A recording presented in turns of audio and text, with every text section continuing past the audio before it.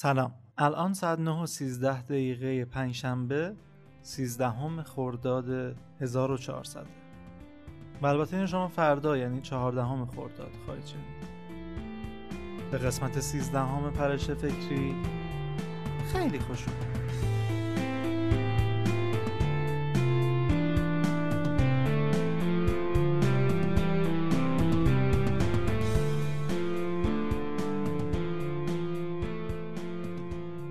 سلام علیکم، خوبین؟ امیدوارم حالتون خوب باشه. دیدین هفته پیش 1000 قسمتمون فرق میکرد، هیچ توضیحی هم راجبش ندادیم. این قسمت هایی که اینجوری میان مینی اپیزودن، تصمیم گرفتن مینی اپیزود باشن و یه ذره متفاوت تر از این شیوهی که داریم میریم جلو باشن. یه جورایی راه خودشون رو میرن، اینجوری نیستش که مثلا من بخوام فورسشون کنم. موضوع واحدی ندارن مثل خود پادکست، ولی خب اینا خیلی متفرقه تر خواهند بود احتمالاً. تاریخ پخششون معلوم نیست، هر وقت دلم بخواد پخش میکنم، به شما همیشه ربطی نداره. این نظری دارین خوشحال میشم بدونم، ولی خب خودم هر وقت دلم بخواد پخش میکنمش مینی اپیزودا رو. و اینکه در موازات قسمت‌های اصلی پادکست اینجوری نیستش که مرتبط باشه به این روند، دوتا مسیر مختلفن که موازی با همن. حالا نمیدونم شاید یه جایی به هم بخورن، ولی خب فعلا موازیان. دقت کردین اول اپیزود چقدر گفتم 13 اتفاق باحالیه، یعنی هم اپیزود 13 هم ساعت 9:13 بود، هم امروز که دارم ضبط میکنم 13. امیدوارم که 13 نگیرتمونو این حرفا. من آدم خرافاتی نیستم، به این هم که الان گفتم اعتقاد ندارم. گفتم که وصلش کنم به موضوع این قسمت. خرافات یه جوری وصلش کنیم به مثلا فانتزی و یه جوری وصل کنیم به سوپر هیروها و به این نتیجه برسیم که بشینیم دوره هم یه پژوهشی کنیم راجع به این که چی شد که سوپر هیروها انقدر محبوب شدن. آره اینجور. پس موضوع این قسمت اینه: چی شد که سوپر هیروها انقدر محبوب شدن یهو؟ 13 را همه عالم به در امروز از شهر، من خودم 13 که از همه عالم بدرم، تا به دیوار و درش تازه کنم عهد قدیم. گاهی از کوچه معشوقه خود میگذرم.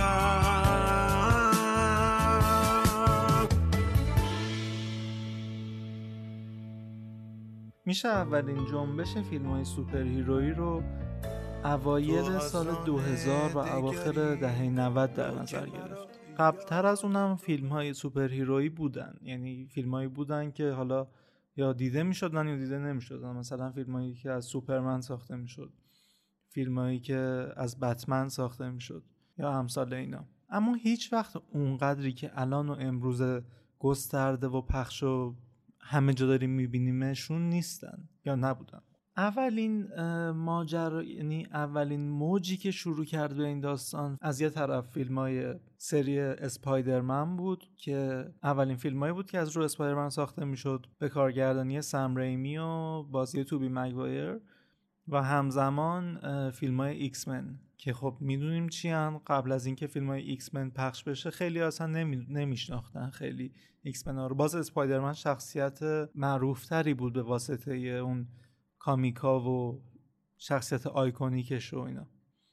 اما ایکس من اینجوری نبود. ایکس من رو خیلی کسی نمیشناخت اونقدر و به واسطه فیلم ها خیلی شناخته شدن. پس این موجه از اونجا یه جورایی شروع شد و خب چند سال بعدش سگانه بتمن ساخته شد که هنوز خیلی از ماها، مخصوصا ما ایرانی‌ها، قسم میخوریم سر اون فیلم ها که مثلا بتمن فقط بتمن فلانی، یا مثلا جوکر فقط جوکر فلانی، فیلم بتمن فقط فیلمایی که نولان ساخته اینا. و مثلا 2-3 سال بعدش آیرون من 1 ساخته شد و از این 2008 تا امروز که 2021 چیزی بالای 50 فیلم و هزاران دقیقه سریال از این ژانر منتشر شده و اصلا خودش برای خودش یک ژانری شده. یعنی این فیلم ها قبلا خودشون زیر مجموعه بودن از اینکه مثلا یا اکشن حسابشون میکردن یا مثلا سای فای یا همون علمی تخیلی دسته‌بندیشون میکردن. ولی الان امروزه خود ژانر سوپر هیرویی یک ژانری شده که داره دیده میشه و کار میکنه و الان هست و تعاریف خیلی مختلفی هم داره. یعنی شما میتونید یک فیلم سوپر هیرویی ببینید که فقط اکشن باشه، همش آپ بیت باشه، ریتم تندی داشته باشه و همش اتفاق بیفته، یا یه فیلمی ببینید که عمیق باشه، شخصیت پردازی غنی داشته باشه. شاید خیلی از فیلم فقط صحبت باشه ولی خب محتوایی که داری میگیری ازش خیلی چیز بالاتر از فقط صحبتیه، راجع به خیلی از مسائل مهم صحبت کنه و همین یعنی یه جوری شده که این چیزی که یه زمانی فقط یک ساب ژانر بود الان شده یک ژانر اصلی. حالا اینا به واسطه چیه تو این قسمت سعی کنیم یه ذره راجعش صحبت کنیم. البته اینم بگم که من گفتم همون اول اپیزود گفتم که فانتزی رو ربط دادیم به سوپر هیروها. نه، تو سینمایی که امروزه داریم، حالا فیلم‌های مارول بیشتر، یه جوری توضیح میدن فیلم‌ها رو و سوپر هیروها رو که اینجوری به نظر میاد که بیشتر ساینس فیکشنه تا فیلم فانتزی. پس این دوتا رو از هم جدا کنید. مثلا هری پاتر شاید یه فیلمی باشه که فانتزیه، یا مثلا لورد آف د رینگز شاید یه فیلمی باشه که خب کلنش، یعنی هم کتاباش هم همه چیش یه فیلمی باشه که فانتزیه و هیچ لیمیت علمی نداره که مثلا علم جلوی دست و پای چیزو بسته باشه.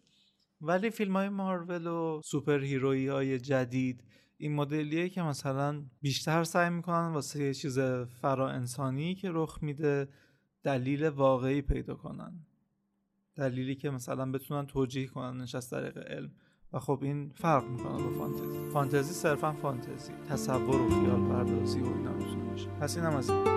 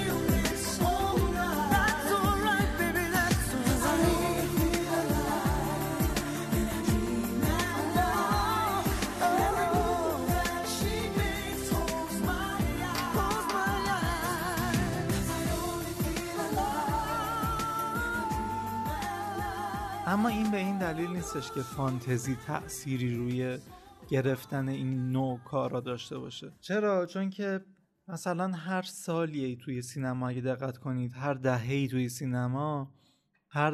توی سینما یه تم خاصی داشته، یا حداقل یک ژانری بوده که تم خاصی داشته باشه.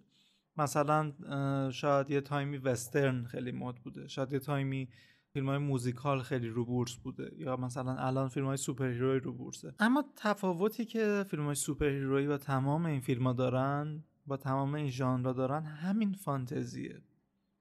همین فانتزی است که میگیم ژانرش نیست ولی تأثیر داره. همه انسان‌ها یک فانتزی داشته باشن که کاش منم فلان سوپر پاور رو داشتم، منم فلان اون قدرت ماورا طبیعه رو داشتم. یک لحظه فانتزی این صحنه رو داشتم و شاید این یکی از دلایلیه که این ژانر 10 ساله و بیشتر داره کار میکنه. بیشتر از 10 سال دیگه، 20 ساله داره کار میکنه و همینجوری متداومه. این چیزیه که راجع به بقیه ژانرها خیلی وقتا وجود نداره.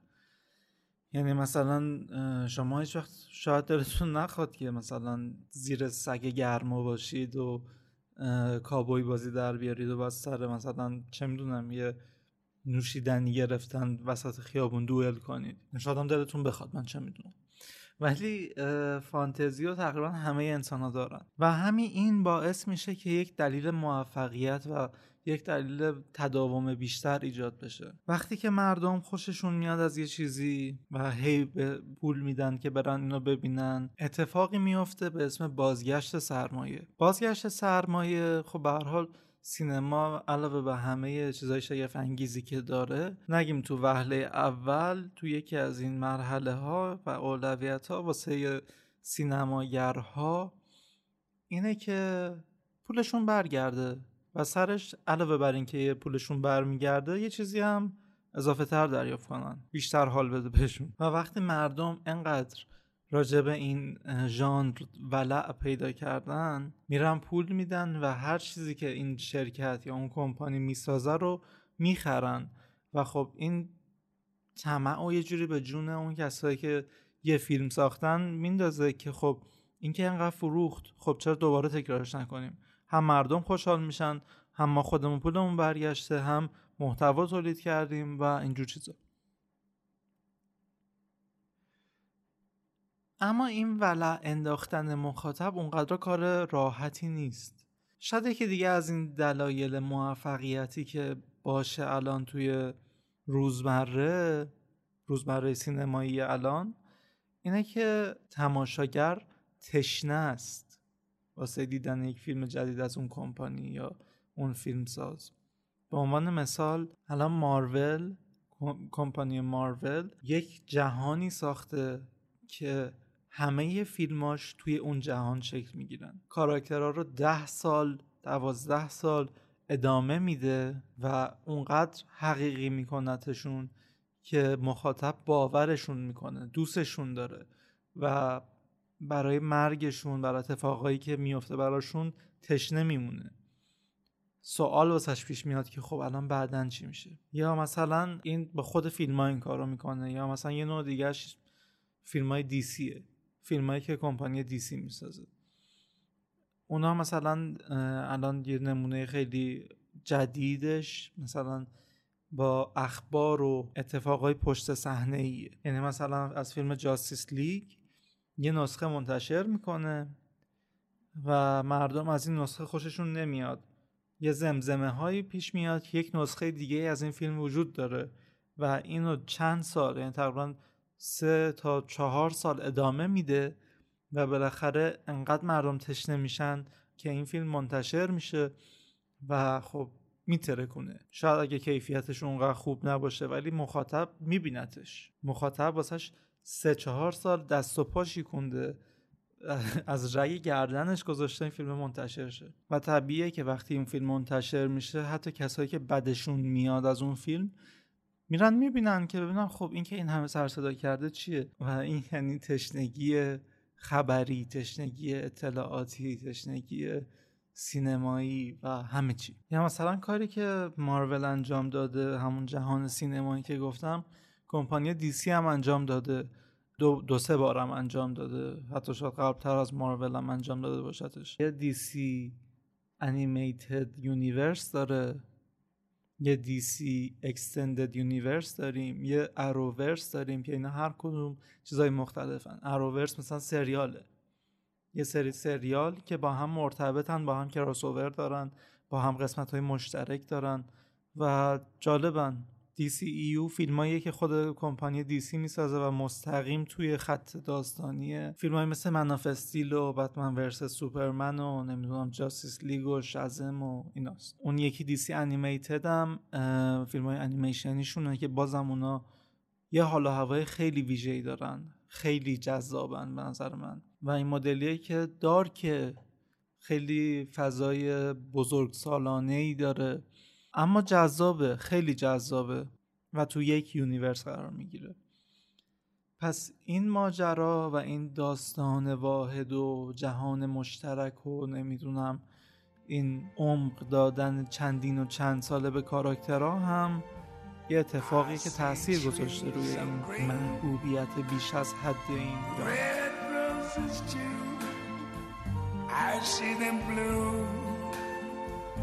for me and you, and I think to myself,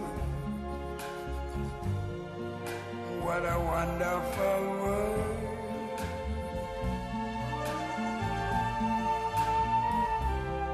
I see skies of blue and clouds of white, the bright blessed day, the dark sacred night. And I think to myself, what a wonderful world.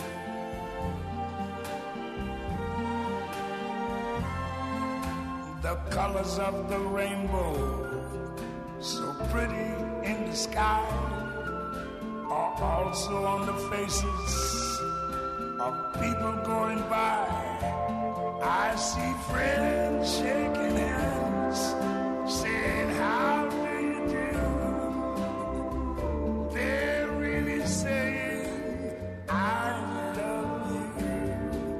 I hear babies cry, I watch them grow. They'll learn much more than I never knew. And I think to myself,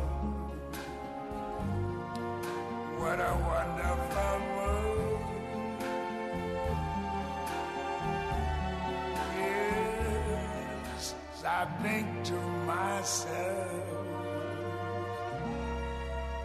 what a wonderful world.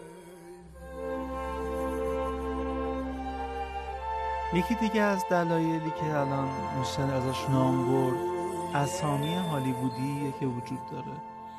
یعنی چی؟ یعنی مثلا یه سری اسما هستن خودشون برای خودشون یه وزنن، یه عالمه طرفدار دارن و وقتی که اونا توی فیلمی بازی میکنن قطعاً توجه ها جلب میشه و این خیلی رنج وسیعی داره. یعنی شما میتونی از رابرت دنیرو و ساموئل ال جکسون و اینا بگیری تا بندیکت کامبربچ و رابرت داونی جونیور و یه عالمه بازیگر خیلی معروف و خیلی گنده‌ای که شاید حضورشون توی این ژانر عجیبه. چرا عجیبه؟ مثلا بازیگری مثل رابرت دنیرو رو آدم توی نقش ببینه چون رابرت دنیرو یه جورایی رفیق شیش مارتین اسکورسیزی، یه جورایی همسن سال هم هستن و خب مارتین اسکورسیزی نمیتونه هضم کنه فیلم‌های سوپر هیرویی و میگه اوکی ان، فیلم‌های فانی ان، فیلم‌های جالبی ان، اما سینما نیستن. ولی خب مثلا رفیق شیشش مثل کسی مثل رابرت دنیرو الان داره تو یکی از اینا فیلم جوکر بازی کرده و همین این اتفاقا هم نمیدونم میتونه یکی از عامل‌ها باشه یا نباشه. خیلی جبهه بندی شده، یعنی شما یا فیلم کمیک بوکی رو دوست داری یا فیلم کمیک بوکی رو دوست نداری. اگه فیلم کمیک بوکی رو دوست داشته باشی واسهش جون و دل میذاری، تو سوشال مدیا تبلیغشو میکنی، با خنده هاشون میخندی، با گریه هاشون گریه میکنی و خیلی اهمیت میدی در کل. به قول ما گیک بازی در میاری. یا اینکه نه، توی اون سمتی که مثلا آدمایی که میرن این فیلم‌ها رو میبینن مسخره میکنی یا مثلا بدون دغدغه میدونیشون، بهشون میگی مثلا سطحی پرستن، نمیدونم این چیزا. از بحث منحرف نشیم.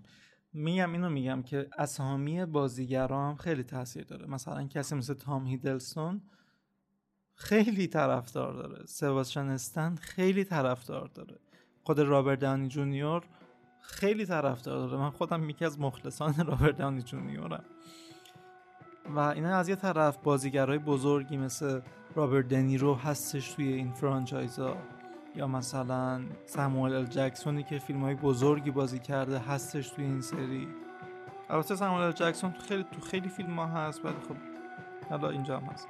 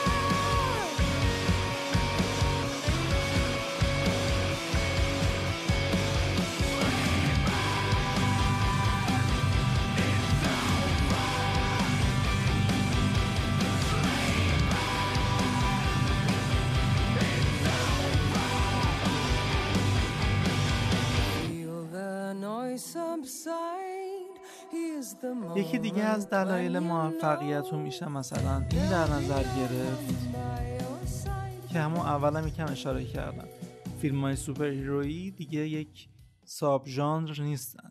یه سری فیلمن که هم منتقدا ازش راضین، منتقدا نمره‌های بالایی بهش میدن، هم مردم دوستشون داره.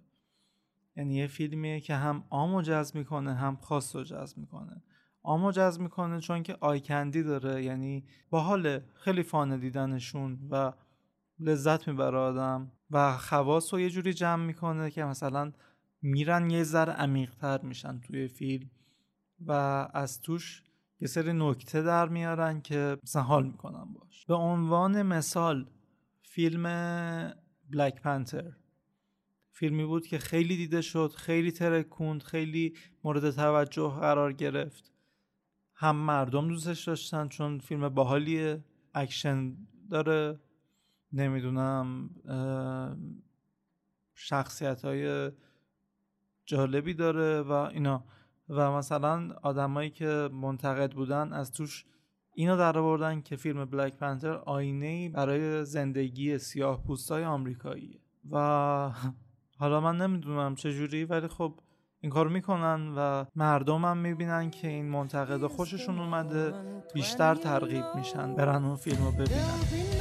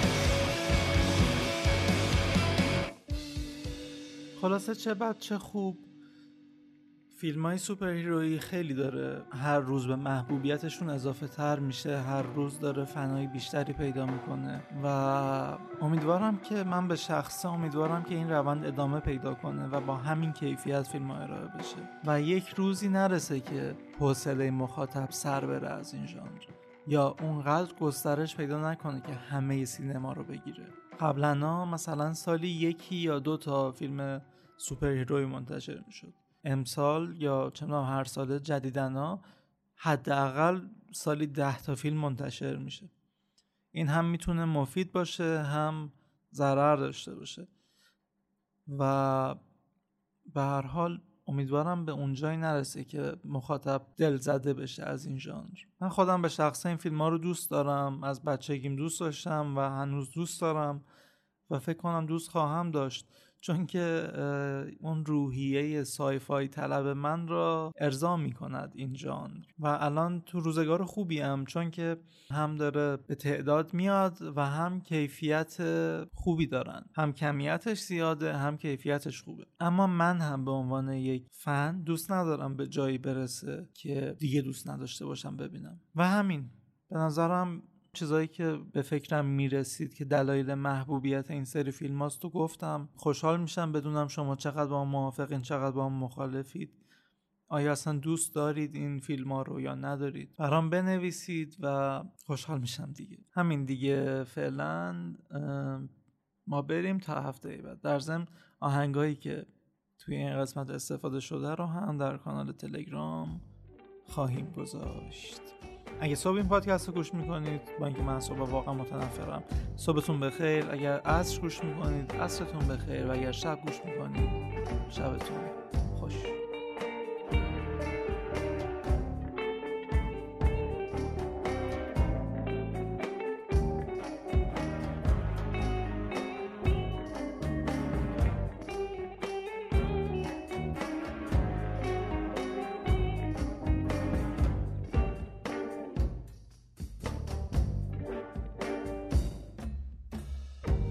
پیش روی تو ای گل من دیگر تماشا ندارد، گردت خجل گل ز رویت ای جان این جای هاشا ندارد.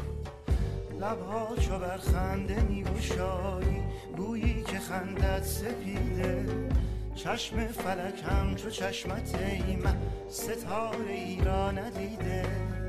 گل پیش روی تو ای گل من دیگر تماشا ندارد.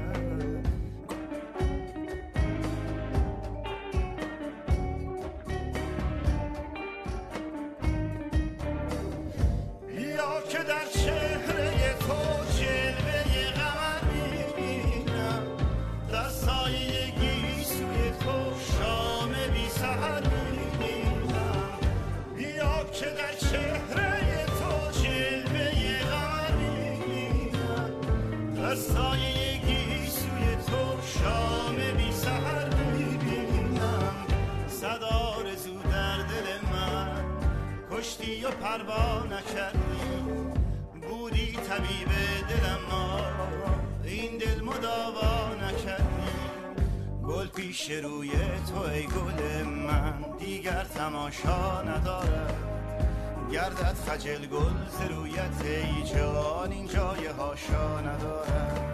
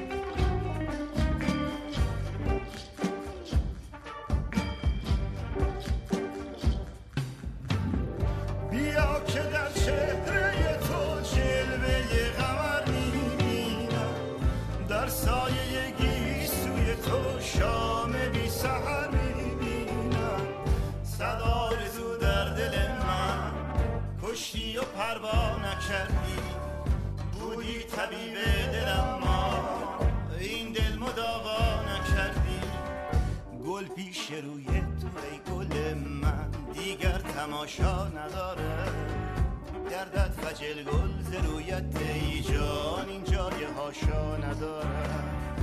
گل پیش روی تو ای گل من دیگر تماشا نداره، گردد خجل گل ز رویت ای جان این جای هاشا نداره. گل پیش روی تو ای گل من دیگر تماشا نداره، گردد خجل گل ز رویت ای جان این جای هاشا نداره. گل پیش روی تو ای گل من دیگر تماشا نداره، گردد خجل گل ز رویت ای جان این جای هاشا نداره. گل پیش روی تو ای گل من دیگر تماشا نداره، گردد خجل گل ز رویت ای جان این جای هاشا نداره. گل پیش روی تو ای گل من دیگر تماشا نداره، گردد خجل گل ز رویت ای جان این جای هاشا نداره.